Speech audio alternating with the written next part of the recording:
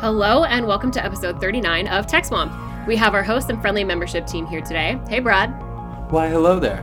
Hello. Caitlin, what's up?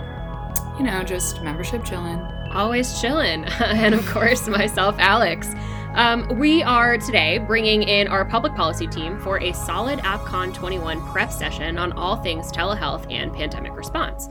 We'll be chatting with Senior Director for Public Policy, Graham Dufault, and Public Policy Coordinator, Madeline Zick, for the latest on the Wear It Act, the future of telemedicine, and all things related to our Connected Health initiative.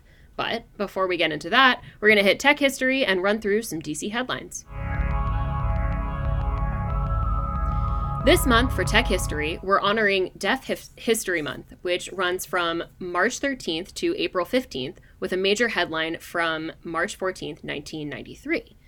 28 years ago this month, the LA Times ran a story titled "Talking Computer Assists Deaf Student." The piece focused on then 32-year-old Robert, who, after 15 years of going to college on and off, was able to successfully graduate, partly thanks to his device. The device was a Toshiba T1000 laptop computer and was borrowed at no charge from the UCLA Disabilities and Computing Program. Looking back now, we obviously have come so far with accessibility-enabled devices, but even then, Robert credited the device for providing him with, quote, independence, productivity, and hopefully success. If you're interested in accessibility issues, head to our show notes where you'll find a link to join our digital accessibility discussions group on LinkedIn. And that's all for Tech History.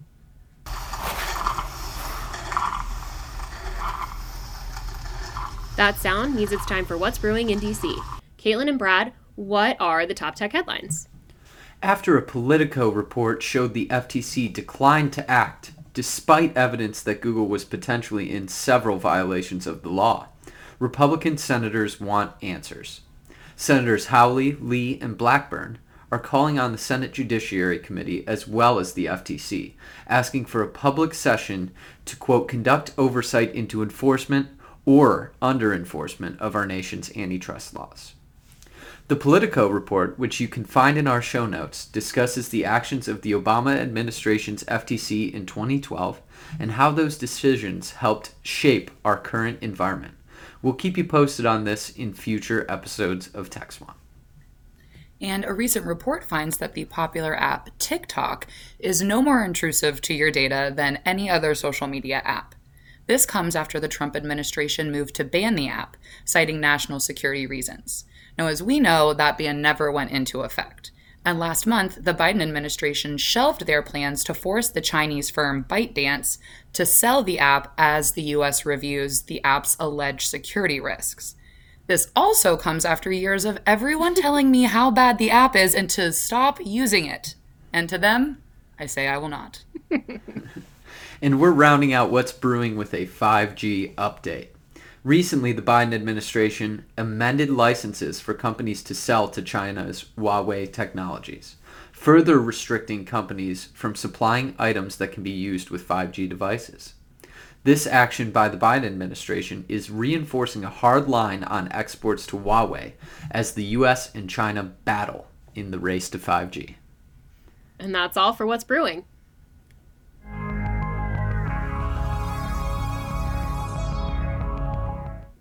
As we said earlier, today we're joined by our public policy team for a solid AppCon 21 prep session on all things telehealth and pandemic response. Graham, welcome back. Good to be back. Thanks for having me. Thanks for keeping on inviting me, even though it's boring stuff sometimes. It's not. It's always a pleasure. And Madeline, it's been a minute. We have not had you as a guest in a couple of years, so welcome back. It's great to have you back with us. Yeah, thanks. Great to be back. Happy to be here. Well, let's just dive right in. So, first things first, it is almost time for AppCon 21, or as we're calling them, Max, or mini AppCons. Brad and I kind of went over this last pod, but as a refresh, Brad, can you give us a quick TLDR about the new system for anyone who didn't catch the last episode? Absolutely, yeah. Last year, as a result of the pandemic, we did have to go virtual for AppCon, and it led to a 5-week extravaganza of so many issues, one after the other, Yes. rapid fire. And it was pretty intense for everyone involved, both at ACT and our members. So we've been able to restructure moving forward as we've seen the event likely to remain virtual for the present time. And this mini AppCon, or MAC, is going to be telehealth and pandemic response focused. But we'll also have MACs around other issue areas as the year progresses, which is pretty exciting to say the least. Yeah, absolutely. Okay, so now that we're all caught up on that, let's talk a little bit about the meetings. Madeline, can you fill our listeners in on the kind of roundtable meetings we'll be hosting again this year, and then sort of throughout each MAC? Yeah, of course. I'd love to. So historically, AppCon has been centered around constituent meetings. So if you live in the great state of Ohio, for example, Right. all of your core meetings would have been with the offices of folks in the Ohio delegation. So if I were a member of ACT, my meetings in the old AppCon might have been with Congressman Bob Latta of Ohio's 5th Congressional District, Senator Sherrod Brown, and Senator Rob Portman. But as Brendan mentioned, we're switching it up, and he touched on this a little bit, but the new system of mini AppCons, or MACs, it's going to allow for more policy-oriented meetings. I think this is best explained in terms of how Congress is set up. Generally, each member of Congress is assigned committees at the beginning of each Congress, and these committees focus on specific policy topics like energy, taxes, or healthcare. And since members of Congress are elected by their constituencies in their district or state, there ends up being, in effect, two ways to best engage members of Congress and their staff, through the committees or through constituents. And because we're operating in the virtual environment, we can have more App Association member companies join. And so with a variety of constituents from different districts, it just makes more sense to take the deep dive into the policy issues rather than setting up a bunch of smaller meetings. Plus, congressional staff seem to be getting a lot out of these meetings, as they did last Rapid Fire AppCon, because they're able to hear more perspectives from around the country. Absolutely. I love how you said that, sort of like a holistic picture of our members and like what they're working on, but how sort of these key issues that we're talking about in this first MAC kind of does impact all of them, even if it impacts them all differently. That was a great way to explain it. Thank you. Absolutely. Thank you. So, Graham, let's shift to policy talk. This MAC, we're talking telehealth, telemedicine, and pandemic response. So what do you want to cover first? Tell us about the issues. That sounds great. You said it well. We want to first MAC out of the gate. We really want to focus on telehealth. We want to focus on digital health. It's on most members of Congress's minds right now as they're trying to figure out how best to respond to the pandemic, but also future-proof the statutes and better prepare the nation to deal with the pandemic. And digital health is going to play a big role in that. And one of the things that I know folks have heard me talk about and the group talk about here on the podcast is the Wear It Act. We've been on the Tech Swamp before to just give a little bit of an overview, but just as a refresher, it's the Wearable Equipment Adoption and Reinforcement and Investment in Technology Act. And it would clarify the law to say that wearable devices and apps that collect and analyze physiological data for medical care are included in flex spending accounts. Those are tax advantaged accounts that are set aside from somebody's own paycheck, so it's a person's own money that's being set aside just on a tax exempt basis, and then up to $250 of that could be spent on a wearable or an app subscription to analyze physiological data, and that's also up to $500 for joint filers. It's applicable as well to health savings accounts, which are sort of a sister account that is available for people that have high deductible plans. So it's a really important update to the law that doesn't really amount to a huge expansion of what medical care, quote unquote, medical care includes. It's just a clarification that medical care includes wearable devices that happen to do a couple of different things, as well as apps that do a couple of different things. especially when it comes to the analysis and collection of physiological data. And so, right now, just to illustrate it, FSAs or HSAs can be spent on EKG monitors and blood pressure cuffs and sunscreen, but also catastrophic fall detectors like Help, I've Fallen, I Can't Get Up, the Life Alert. Lifeline. Yeah, Life Alert. There we go. Yeah. Exactly. It's been a long time since I've seen one of those commercials, so I know. don't remember exactly what it's called, but those things have been covered for a long time. Now, if you have a catastrophic fall detection that works just as well as that, but happens to be offered as part of a device that does other things, like it also has an EKG monitor, but it also tells time and can read your text messages and things like that, then you can't spend FSA dollars on that item. Even like an amount that's attributable just to the medical functions, you can't do it right now under current law or under the current interpretation by the IRS of the current statutory definition. So it's a really important update, but it's not a huge change to the law, and that's why we think it's doable, and it will be probably a centerpiece of what we want to talk about in our first MAC out of the gate. Absolutely. And I know that there have been, there's a little bit of pushback that folks have been getting here and there on, well, we don't want our employers to know all of this stuff about us, because it's an account, an FSA is an account provided by an employer, but the data is yours. There's nothing about having these things covered that would require an employer or an insurer, for example, to be able to have access to this data. And so right. There's some confusion along those lines, but that's not what the bill would do, and it's not really what's envisioned with the change to the law. Absolutely. And what we'll be doing during this MAC is really just kind of talking just about that, why the WAIRD Act is so important and what Congress really can do to get it across the finish line ultimately. So that'll be a great conversation. And then sort of related to that, we'll be talking about telehealth. Yeah, and it's a related issue, but it brings in a bunch of different things as well, because with the WAIRD Act, we're really talking about making sure that the tax-exempt accounts can be spent on higher tech equipment, not just lower tech stuff like Life Alert. Right.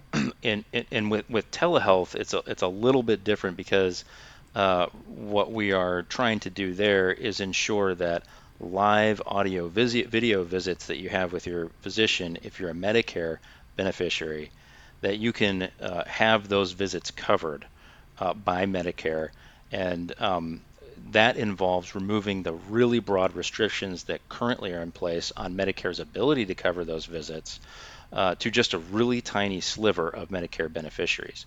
And specifically there, it's only Medicare beneficiaries that are receiving a telehealth service at a qualified originating site that is in a qualified physician shortage area, that is at a specific originating site that does not include the home. It has to be at another physician's office. So imagine you go to one physician's office so that you can talk to another physician on a video call.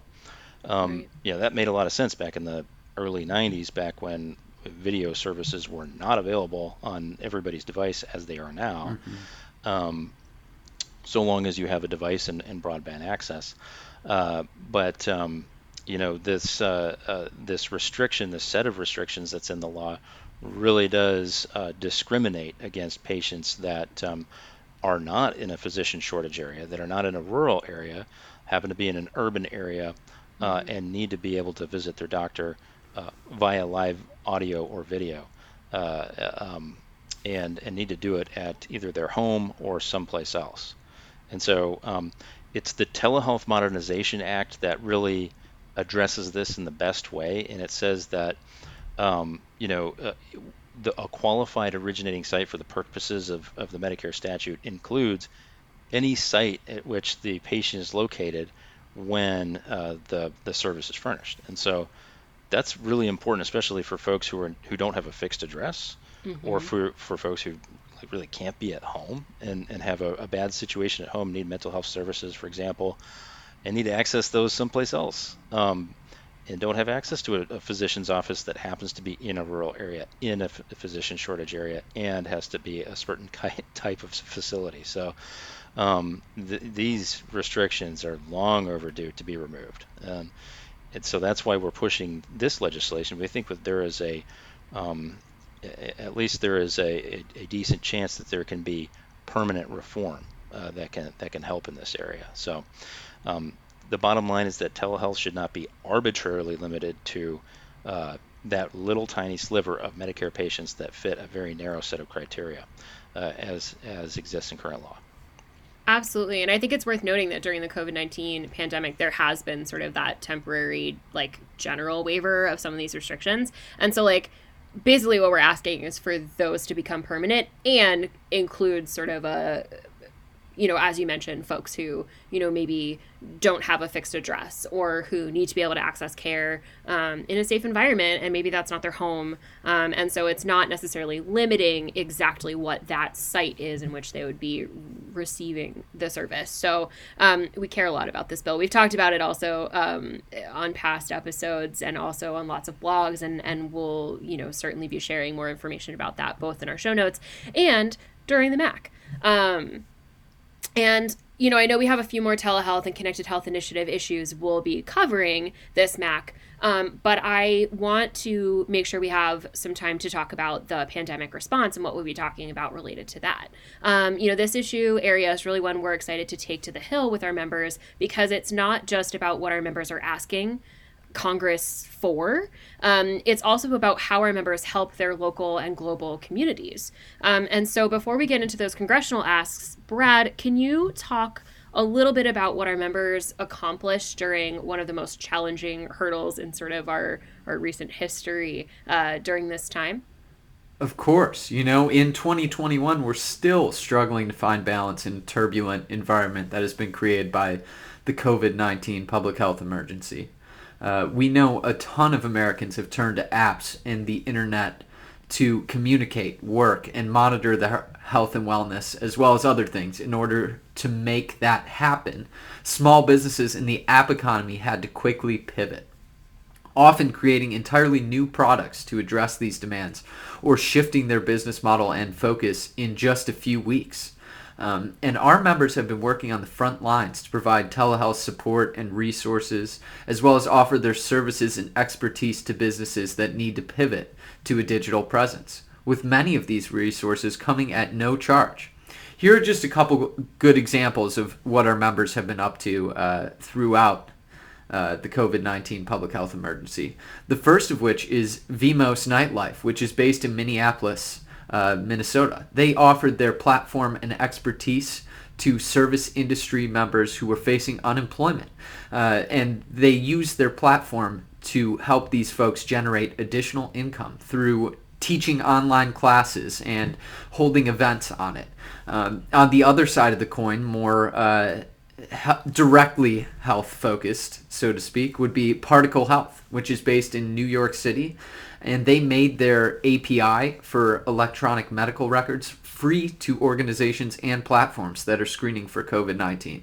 Of course, we have plenty of other members who have been doing incredible things throughout this time, but I think we could fill up the entirety of the podcast talking about it. So we'll leave it to just two companies this time.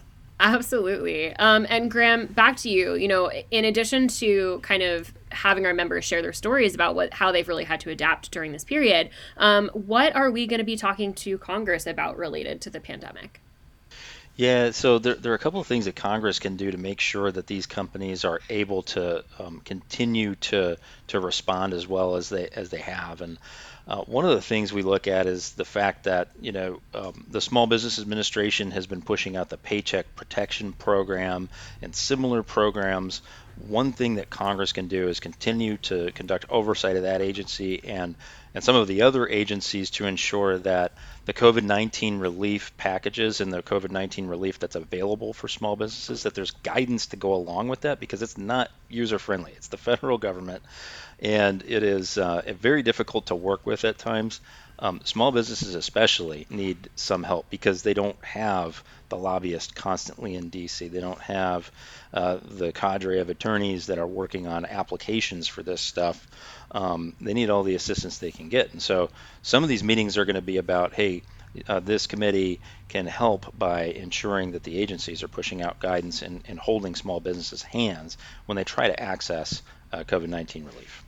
Absolutely. And then, it's this goes hand in hand with telehealth, but also broadly with the set of issues that we advocate on generally, and that's access to broadband. And you can remove all the barriers you want to access to Medicare telehealth services, and you can remove all the barriers to Medicare's coverage of those services. It's not going to bring broadband service to people's homes, and so that is the other barrier that we need to address. And I know that pretty soon Congress is going to be working on infrastructure-specific legislation and an infrastructure package. Broadband, I think, needs to be a part of that. And so, part of our MAC number one is probably going to focus on, hey, we need to do something to ensure that we're building on the great support that Congress provided in the stimulus packages responding to COVID-19, which included great resources for broadband deployment. Okay, now let's figure out what we can do on a permanent basis. Because I think the FCC, the Federal Communications Commission, for one thing, is going to be facing a crisis pretty soon with its Universal Service Fund, which is used to support deployment of broadband and to support low-income access to broadband.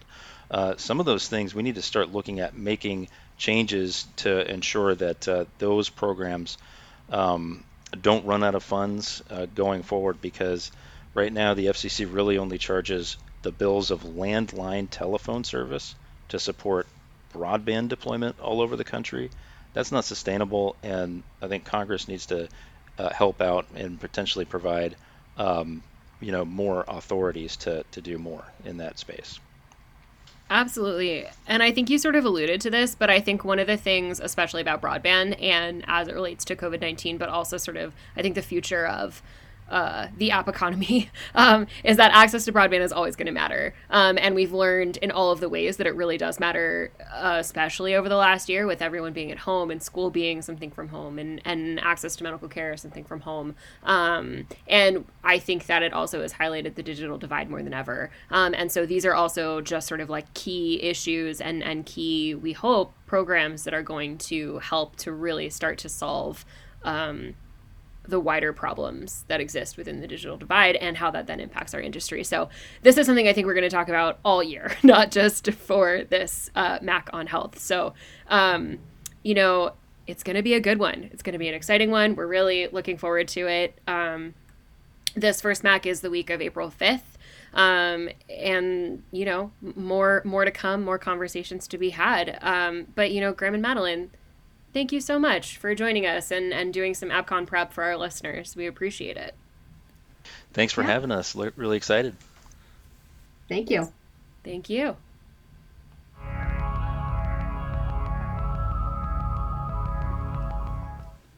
And now it's time for Random Identifier. Brad, you are up first. What do you have for us? All right, so I continue my musical quest on this podcast, and it leads me to my obsession with Australian bands right now. Yes. And this episode, I'd like to bring attention to a band called Skeggs.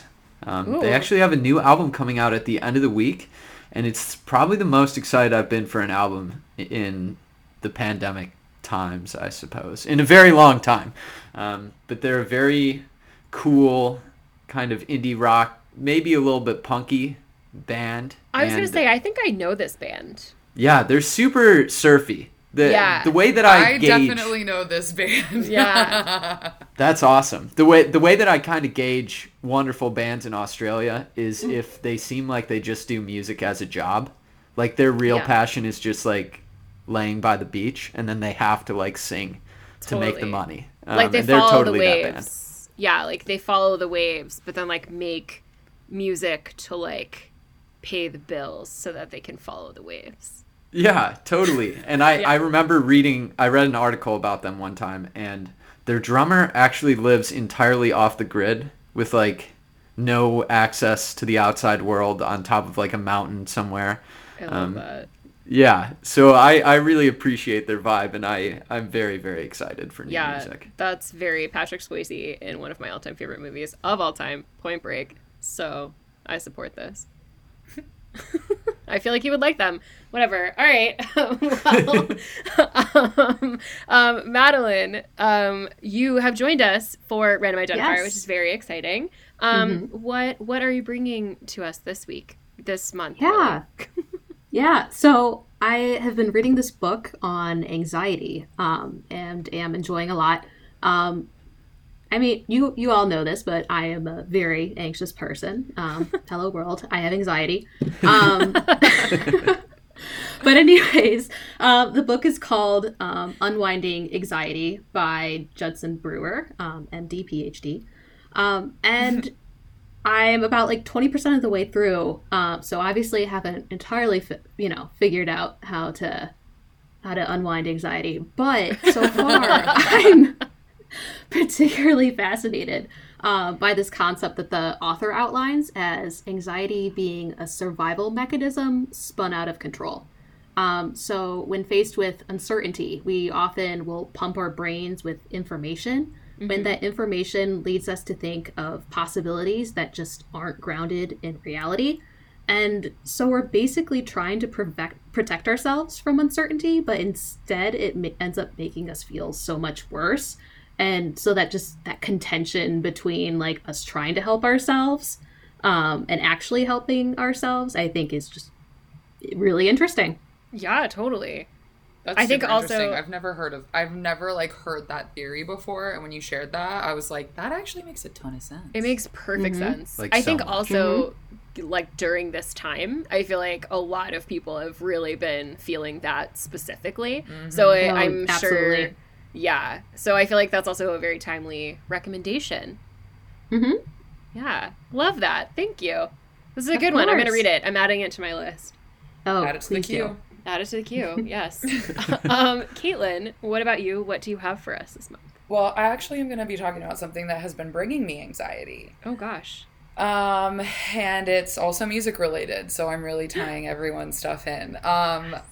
I have a new favorite song, and it's so embarrassing. I'm really excited for this. Oh, you guys, like, I usually listen to, like, great music, like, I really do. And Alex knows about the one song I've really been off recently, which is a Post Malone cover of I Only Want to Be With You, but that's not what I'm here to talk about. I'm so excited. Please. What I'm here to talk about is Addison Rae's new single, Obsessed. Who is Addison Rae? So thanks for asking. First of all, Addison Rae is a TikTok celebrity who is now a regular celebrity. Okay. And she has created what I can really only describe as like the best and worst pop song I've ever heard. Oh, I love that. It's called Obsessed. The song is called Obsessed, and it's like basically like about like Addison Rae saying that like you're obsessed with me and you say that you like can't live without me, but I'm more obsessed with me. So even when we are not together, I'm still winning because I'm more obsessed with me than I'm obsessed with you, or you could ever be obsessed with me. So it's kind very of like Mariah Carey's obsessed. Very song. Okay. Yes, but it doesn't sound like that at all. But it's very like. Yeah, and so it's a great like pop song in the sense that like it's also horrible. And I usually pride myself on listening to like pretty good music, but like this is I can't make an excuse for this. This is just a pop song that is so bad that it's good, and I can't get it out of my head, and I'm so scared it's gonna be my number one most listened to song on Spotify for 2021. I say lean into it. You know how I feel about guilty pleasures, so I feel like if it makes you happy, you just gotta let it in. I'm pretty sure Bandit hates the song at this point because she's heard it so many times. Like, maybe that's what she's really like when she's barking. What she's really doing is singing. Oh my god. She's like, but, yeah, Addison Rae, turn it up. Yeah, and she's also like, why are you so obsessed with me? Yes, I sing it to her all the time. Yeah. I think maybe we've come like full circle to understanding sort of the truth of Bandit at this point. I think so. I think so. After you were able to translate her barking earlier today on our call to now, I think you're helping me understand my dog. I'm glad that I can provide that service for you. I'm getting answers, finally. Yeah, I wish that my random identifier had to do with the fact that I'm actually a dog whisperer / translator. But unfortunately, you know, I don't even know where to start. I'm going to start with, you mentioned part of what I'm going to be talking about, which is Post Malone. And I guess to set the scene, last night, it's about 9:45, and I get a text message from my dad, who I think, like Brad, is like and Caitlin, he's very musically inclined. He kind of listens to a lot of everything. You know, even he likes to stay current. Like, my dad's very just like into music. That's just like his number one hobby. Number two is cooking. So either way, I benefit. And anyway, so it's 9:45 p.m. last night, and I get a text from my dad that basically is like, basically he tells me that he's watching the fundraiser on YouTube that was put on by, quote, Matthew, parenthesis, all right, and parenthesis. And that Post Malone did CW, and it was great. And I was like, okay, I speak my dad. So I know that Matthew, all right, means Matthew McConaughey. And I know that he did a YouTube fundraiser to benefit Texans who were affected by the snowstorm. And obviously I know who Post Malone is. We've talked about that on the podcast before. But I didn't know what CW is, so I was like, Dad, what? And he explained that CW is country and western. And then he proceeds to tell me that he now considers himself a, quote, minor fan of Post Malone, and that he's intrigued and wants to, quote, learn more. And I laughed it off because I didn't think it was true. Because my dad, I would say the only real genre of music that he's ever been sort of resistant to is like top 40 pop. And yet... So he really should be listening to Addison Rae song, is what you're telling me. What I'm telling... Well, maybe, because he was serious and has now asked me to essentially educate him. That's a direct quote. On Post Malone. Educate him on Post Malone. And the other thing is that, like, my dad also, like, knew facts about Post Malone because he was so, like, taken with this performance, which is a country performance, which is, like, as we all know, not standard Post Malone. And so I find myself in sort of the situation where there's like a lot of things happening, right? Because like obviously I'm going to do this. Like I'm going to force my dad to sit at the dining room table and just like listen to Post Malone songs. And he like has to do it because he asked me to like spend time. He wanted this, yeah. He wanted this, and I'm going to spend time putting together one of my, you know, patented playlists. Would you like a slideshow presentation to accompany your playlist? Yes. I thought about doing that to also kind of take him through my journey with Post Malone. Oh my God. Which has also been traced through this very podcast. I should Really? And so, but what I can't decide is like, I think my dad knows that Post Malone is not actually a member of the country and western genre. But I don't know that for sure.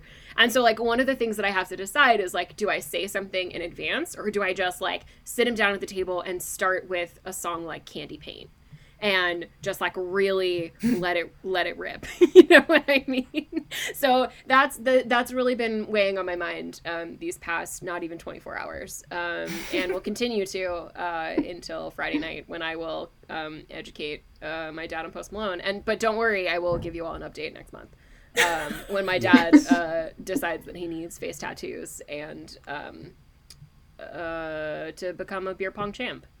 Yes. Yeah. I'm sure your dad is already a beer pong champ. He is very good at beer pong. Also, like, weird that, like, I've definitely played beer pong with my dad. But Yeah. anyway, we're an unstoppable duo. He's also very tall and played basketball. So, like, I feel like he had an unfair advantage in being athletic generally. He and Post Malone would get along. My dad would have been a great guest on Post Malone's show. Maybe season 2. I just really, I feel like I need a Post Malone reality show.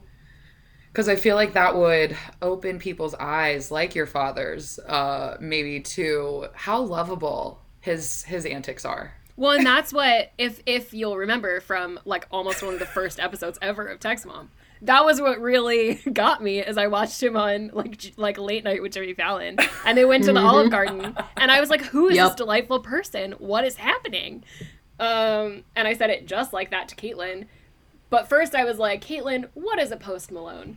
And then she filled me in. And then I was like, well, I watched a Post Malone on the TV last night, and boy, was he delightful. Anyway, all this to say, guys, I will be doing some educating in the next several days, and I will report back on the important work that I'm doing. I'm so excited. All right, guys, that is it for Tech Swamp. If you heard anything on here that piqued your interest, head over to our website and make your way to the podcast section. We'll have notes on today's episode that include links to all the good stuff. And of course, we want to give a shout out to Brad Goodall, who has composed the podcast Awesome Music. Thank you, Brad. And don't forget to subscribe on Apple Podcasts, SoundCloud, Spotify, and Stitcher. And of course, we would love a rate and review. 5 stars only, please. That's all for today, folks. Everyone say bye. Bye. Bye.